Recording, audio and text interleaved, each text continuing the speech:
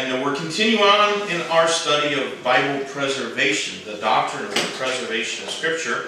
And I believe that last week we looked at some of the biblical warnings.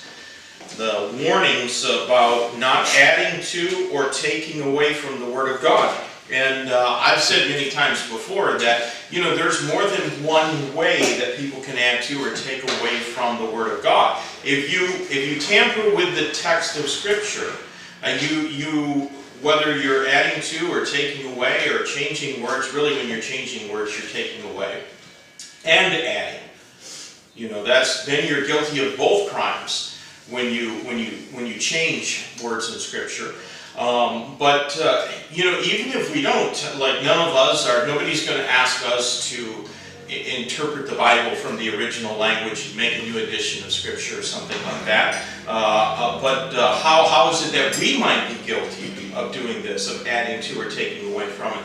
Well, we can do it by the way that we live our life. If we live in a way that denies the Word of God, then in effect we're taking away from the Word of God. Or if we do something that the Bible commands us not to do, and then we try to justify it, we're attempting to add to it. And many people do that. There's a lot of people do that. Just an example, I'm not going to mention the institution, but there was a very famous fundamentalist institution in the States that about 10 or 12 years ago, one of their staff members wrote a book basically endorsing the idea of social drinking. That it was, all right to have a glass of wine with your supper, and God doesn't condemn drinking in the Bible, and we can do it to be social, and, as long as it doesn't involve drunkenness, then the Bible doesn't necessarily condemn it. And this guy wrote the book, and it was actually published by that university and available in their bookstore until a few of the pastors who supported that information or supported that institution saw it and read it, and then, boy, there was a big uproar, and that book got pulled from the shelf, and unless you bought one of the first editions, it didn't get published again, and that institution kind of backpedaled and has since taken a little bit stronger position. But the fact is that at least for a while, whether it was because that individual who wrote it, that professor who wrote it, maybe he was very influential and they didn't want to upset him, or maybe the rest of them basically agreed with him, but they had to back off when it was going to cost them money, because a lot of churches were going to tell their students not to attend that university any longer because it was endorsing social drinking. So in that regard, that university was attempting to add to the Word of God. They were attempting to say that, yeah, go ahead, and instead of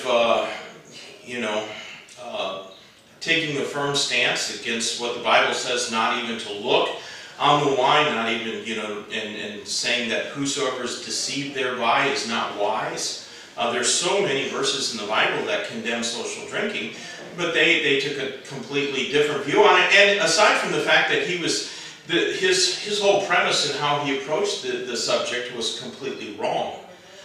He said that every time the word wine is found in our English Bible, that it's an alcoholic beverage. That's ridiculous. That's absolutely ridiculous. The word wine, when the King James Bible was translated, was a very generic word. And it could have meant an alcoholic beverage, but more often it meant simply juice. Sometimes it meant something like a grape jam or preserves. Often it was even referring to the grapes as they still hung on the vine. And over in the Bible, we can read about clusters of wine in the Bible. And a vineyard of wine. There's no vineyard, there's no wine bottles hanging from grapevines in a vineyard. It's grapes, but they still call it wine in the Bible because that word is so generic. And you just use the context to determine whether it's an alcoholic beverage or not. So when Noah got drunk and lay naked in a stupor, we know that was alcoholic wine.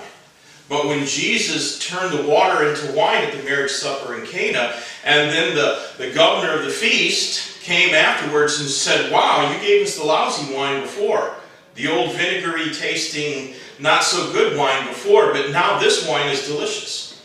And so obviously that's good wine. That's not some sort of wine that's been tainted with alcohol. So those are just different ways. They're different ways. And now these days it's not even things like drinking wine. Now it's really even things like moral behavior. And there are people that are attempting to justify all manner of fornication and say that it's all right because it's love. It's love. Well, it's not love, it's lust. Mm-hmm. And so those are ways that we can add to or take away from the Word of God by the way that we live.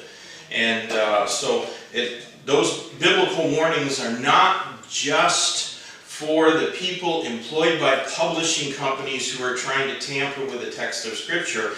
Those things can actually be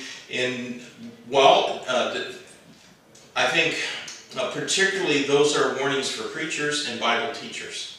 Because when a pastor gets up and he stands and preaches in a church, he's wielding a great deal of influence. And if he said, no, this isn't what the Bible means, when that is what it means. Or if he's changing the meaning, if he's dissuading people from the truth of the Bible, then he's doing exactly what those warnings were intended for. And so we need to be careful, and of course we need to study the Bible. And that's why Baptists have always believed that everybody should interpret the Bible for themselves. I'll do my best to explain the Bible, but ultimately you have to decide what it means, because that's the only way that you're going to live for it in honesty and sincerity and in truth. And so preservation is an immensely important subject. And if you don't believe the Bible has been providentially preserved perfectly, then you don't really believe there's no point to inspiration. If we say that the Bible was inspired of God, but it has not been providentially preserved perfectly, then inspiration is meaningless. It's meaningless. And so we need to understand this good. Now let's look at some examples of inspiration, or preservation, in progress. Look, if you would, in 2 Chronicles 34 in the Old Testament.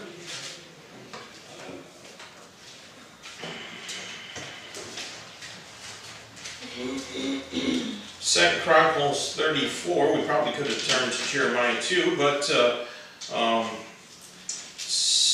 Chronicles 34 and verses 14.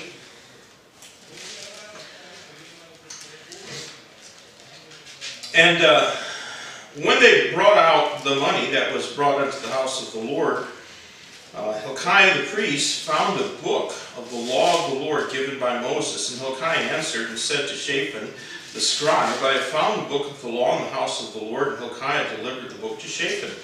And Shaphan carried the books to the king, and brought the king word back again, saying, all that was committed to thy servants, they do it. And we're not going to read on the whole story there, but of course Josiah was, he had said he was going to live for the Lord, King Josiah. And even as a young man, his father was exceedingly wicked, but he was going to live for the Lord. And then the word of the Lord was found. This book was hidden away somewhere in the temple, in some, maybe on the back of some dusty shelf, and probably because Manasseh had commanded the Word of God to be destroyed, and he had polluted the temple of God, but this book was preserved, and they read it to Josiah, and it caused a revival to go out in the land. And so the wicked king Manasseh, in attempting to establish a Baal worship in Judah, had probably attempted to destroy many of the copies of the Word of God, but this was preserved. The Word of God was preserved. And look now in chapter 36. We're not going to read this 36 of Jeremiah. This to me is almost a better example of preservation, because in chapter 36, God commanded from verse 2 to Jeremiah, take thee a roll of the book, and write therein all the words that I have spoken unto thee against Israel, against Judah, against all the nations. And from the day that I spake unto thee, from the days of Josiah even until this day. So God commanded Jeremiah that he was to write all the words of the prophecy that God had given to him in a book. And then the book was delivered unto Zedekiah. Actually, it was Jehoiakim. And let's see, verse 20. And they went into the king, into the court, and they laid up the roll in the chamber of Elishama, the scribe, and told all the words in the ears of the king. So the king sent Jehudi to fetch the roll, and he took it out of Elishama, the scribe's chamber, and Jehudi read it in the ears of the king and in the ears of all the princes which stood beside the king.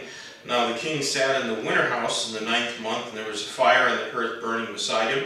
And it came to pass that when Jehudi read 3 or 4 leaves, he cut it with a penknife and cast it into the fire that was on the hearth until all the roll was consumed in the fire that was on the hearth. Yet they were not afraid, nor rent their garments, neither the king nor any of his servants that heard these words.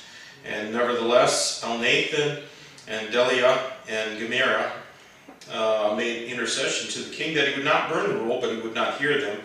And then verse 27, the word of the Lord came to Jeremiah after that the king had burned the roll, and the words which Baruch wrote at the mouth of Jeremiah, saying, take thee again another roll, and write it in it all the former words that were in the first roll, which Jehoiakim the king of Judah hath burned. And thou shalt say to Jehoiakim king of Judah, thus saith the Lord, thou hast burned this roll, saying, why hast thou written therein, saying, the king of Babylon shall certainly come and destroy this land, and shall cause to cease from thence man and beast. And therefore, thus saith the Lord of Jehoiakim king of Judah, he shall have none sit upon the throne of David, and his dead body shall be cast out in the day to the heat, and in the night to the frost. And I will punish him and his seed and his servants for their iniquity, and I will bring upon them and upon the inhabitants of Jerusalem and upon the men of Judah all the evil that I pronounced against them,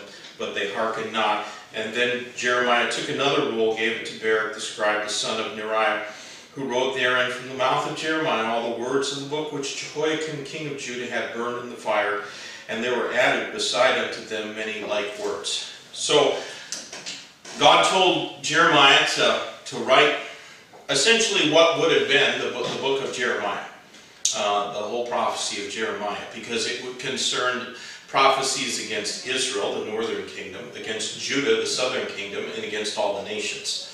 And there's a lengthy section at the end of Jeremiah of judgments against various nations surrounding Israel because of their relationship and how they treated the nation of Israel.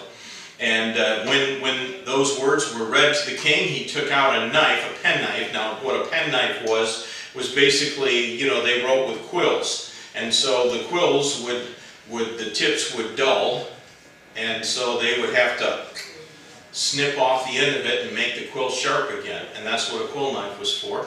And he took that quill knife and he cut it all up and he threw it into the fire and he burned it. But was it gone? No. God told Jeremiah to write it all, everything that had been burned before. God had him write it again, plus additional words, and those additional words concerned judgment upon Jehoiakim. It's interesting. Do you know what happened to Jehoiakim? Jehoiakim was the second oldest son of Josiah. We don't know what happened to the oldest son. His name is mentioned, but he never became king, and what happened to him, maybe he died in the same battle when Josiah died. We don't know. But the youngest son, after Josiah died, the youngest son, who was only maybe 17 or 18 years old at the time, he was made king. But almost immediately, 3 months after he was made king, then Pharaoh Necho of Egypt took him as a hostage to ensure the cooperation of Judah, and he went down to Egypt, and then he went up to Carchemish, and he fought a battle against the Assyrians, and really against the Babylonians, and he lost. And so then Babylon became in charge of the land of Israel, and in all likelihood that youngest son in Egypt was killed. And that's when Jehoiakim became king. And his first thing that he did, this was a time when, Israel's economy, or Judah's economy, was, pretty much destroyed. He went and built himself a palace. He didn't want to live in the old rundown palaces that all of the other kings of Judah had lived in. So he forced the children of Israel to build him a palace, and he took it by taxing them. And it's sort of like, King John and Robin Hood. And he was very much hated by the people of Judah. And he rebelled against Egypt, and then he rebelled against Babylon. And so Nebuchadnezzar decided he was going to march against Jerusalem. And while he was setting up his encampments to besiege Jerusalem, the people took Jehoiakim, and basically they threw him off the wall. Splat. And that's where he lay. Nobody bothered burying him. And that's why it says that his dead body would lay out in the frost and would lay out in the heat of the sun. Even a dead donkey they carry away in bed. It is what the Bible says. He didn't even get to the treatment that a dead donkey would receive. And so then after that, then Zedekiah became king. So Jehoiakim, actually Jehoiachin, and then Jehoiakim come in. So basically, those who add to those curses about adding to and taking away from the Word of God, that's what happened to Jehoiakim. That's what happened. And so those are two excellent examples. By the way, no descendant of Jehoiakim was his brother then was put on the throne, and that brother was taken to Babylon as a captive, and he stayed a captive in Babylon until the 70 years were ended. But his brother's sons never sat upon the throne of Israel. And instead, the line went through a different son of David, and so they all experienced the judgment of God for the warnings that we read last week. It's interesting when you look at the book of Luke and the book of Matthew, you see that the chronologies are different.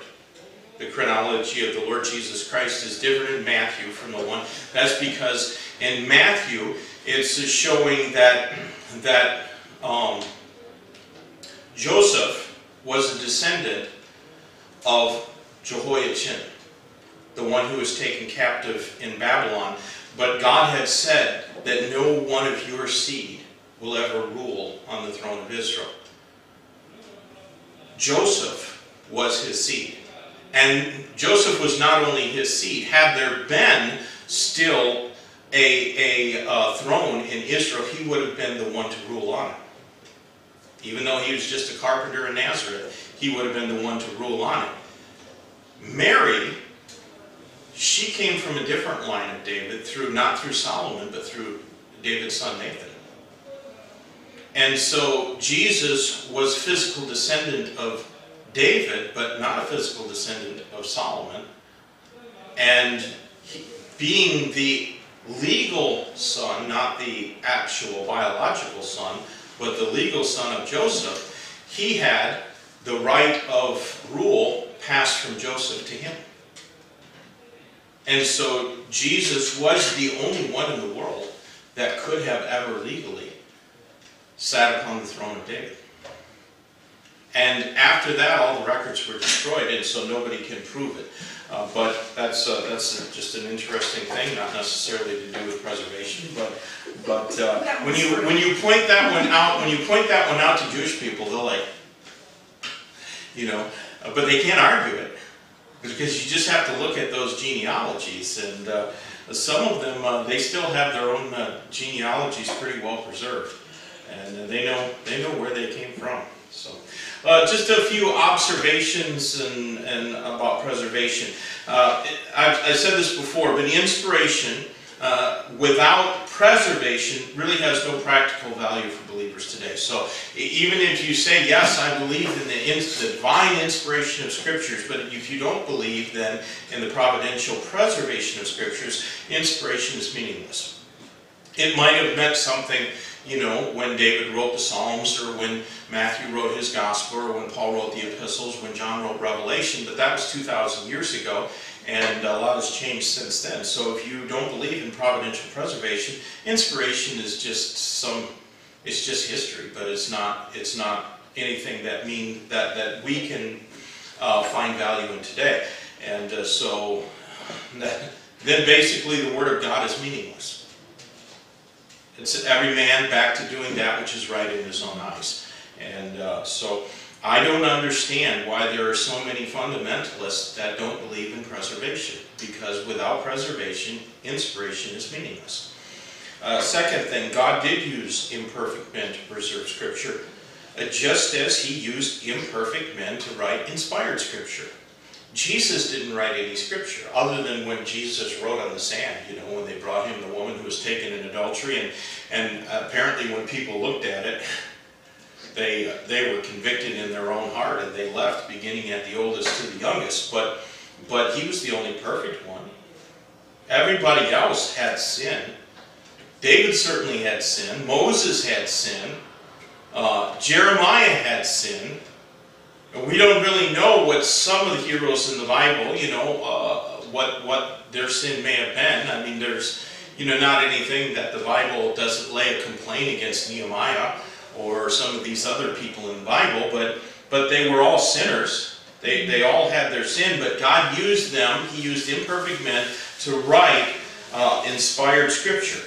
And so why then is it a problem that God uses imperfect men in the preservation of Scripture?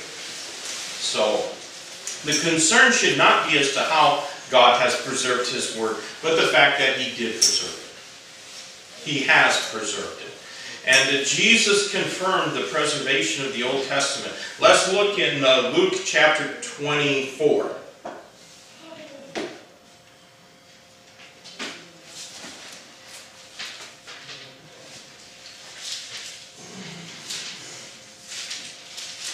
Luke 24, we're going to read verse 27.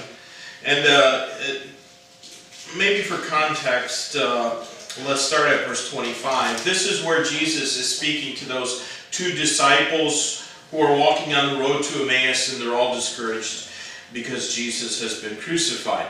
And then said He unto them, O fools and slow of heart, to believe all that the prophets have spoken. Ought not Christ to have suffered these things and to enter into His glory? And beginning at Moses and all the prophets, He expounded unto them in all the Scriptures the things concerning Himself. Then look in verse 44, and He said unto them, These are the words which I spake unto you while I was yet with you, that all things must be fulfilled which were written in the law of Moses, and in the prophets, and in the Psalms concerning me. So Jesus confirmed the preservation of Scripture. He said all things. He didn't say some of them. All things that are written. Jesus believed in the inspiration of Scripture. I went to an independent, fundamental Baptist Bible college, church-based Bible college for graduate school. And they did not believe in the preservation of Scripture at that institution. And I recall, one of the professors saying, if you can't read the Bible in Greek, then you don't know what the Word of God says. And others of the professors said, well, we can be confident in the Bible because at least 95% of it is sure. And, I wasn't the only one when he said that, just looking and going, 95%. So what 5% needs to be have a big question mark? What 5% of it should we tell the people when we as pastors preach? Don't really lean on that. Don't put your faith in those words. And 95%. I believe that I have 100% of the Bible. I believe that I have 100% of it. And I encourage every Christian to have full and complete confidence in the Word of God. That God has provided it and kept it. Now, you got to have a Bible that's translated from the text that all Christian people used from the time of Christ until now.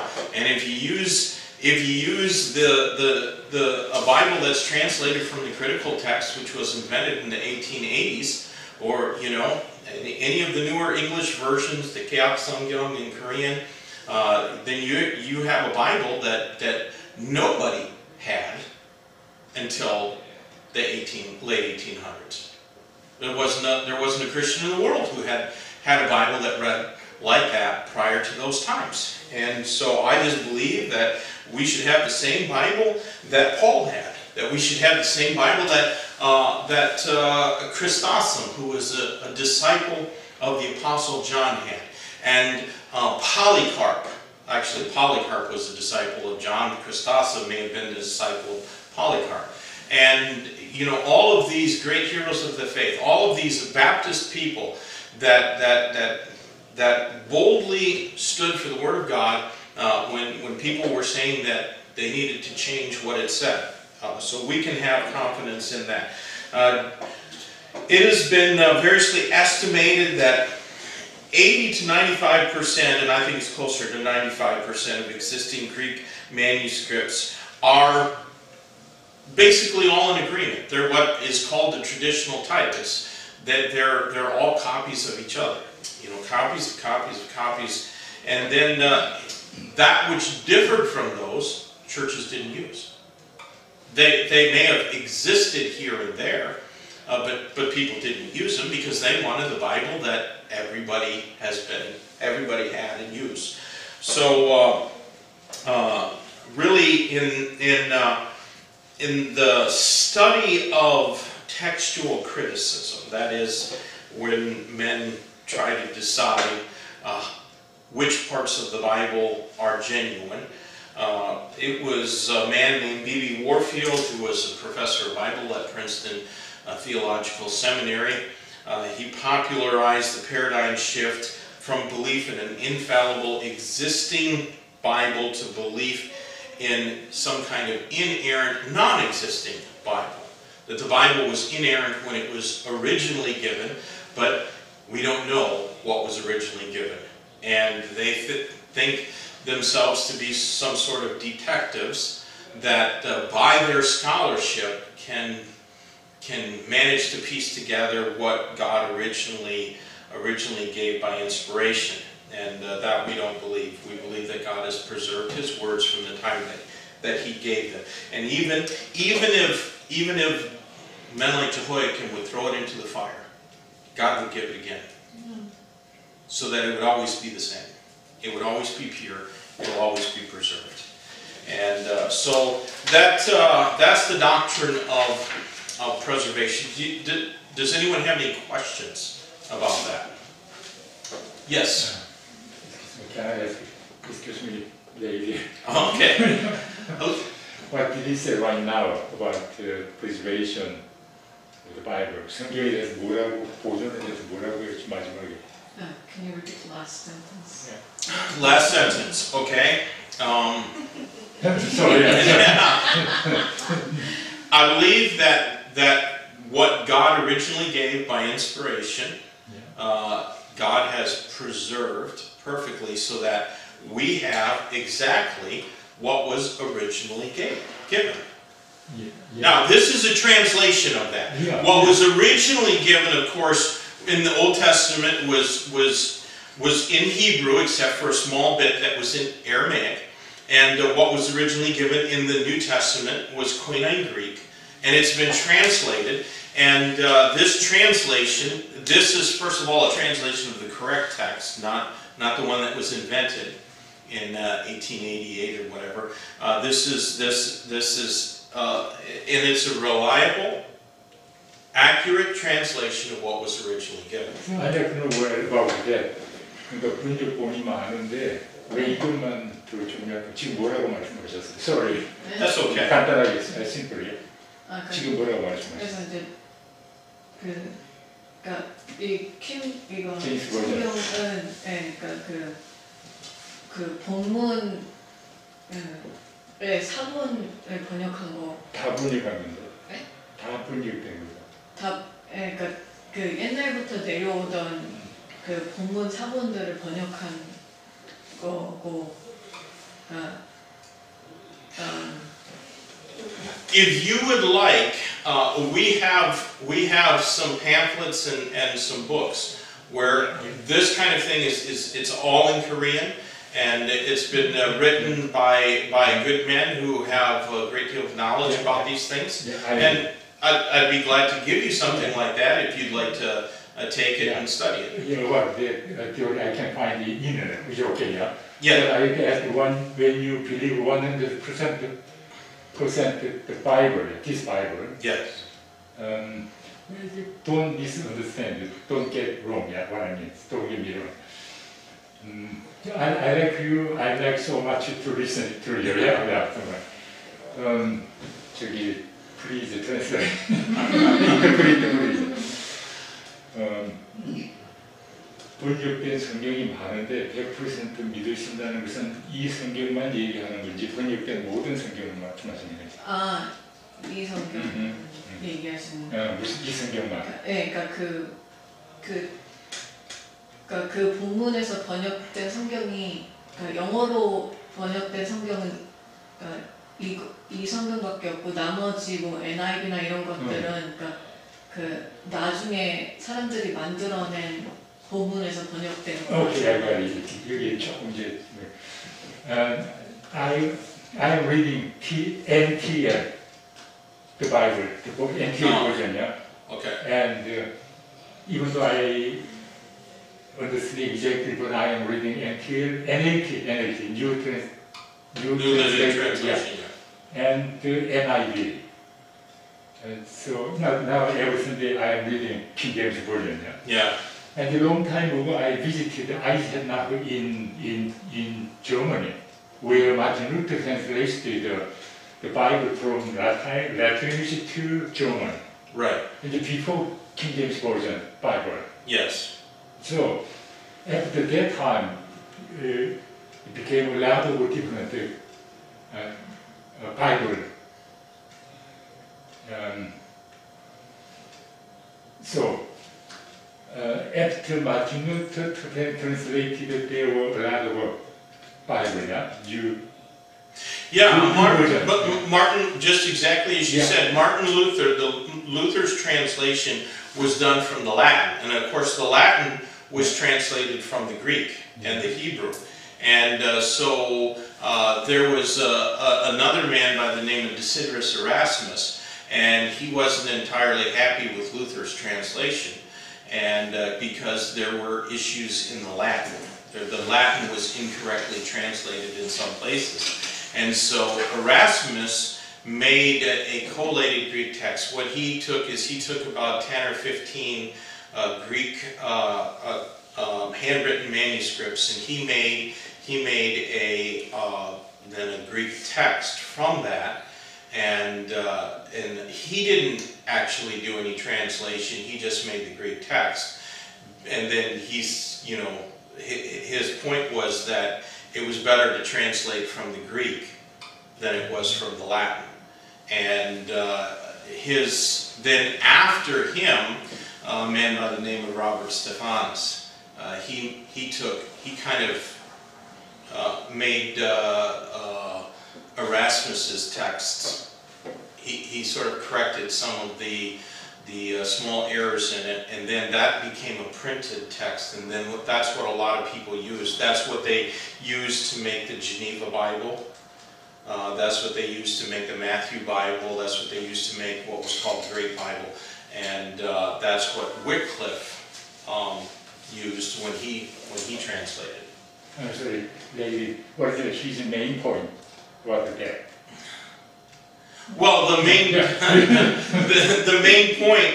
point is that you said you went to Germany and you saw where Luther did that, but nobody uses Luther's Bible anymore because it wasn't all that accurate of a translation. Yeah, okay, I got it.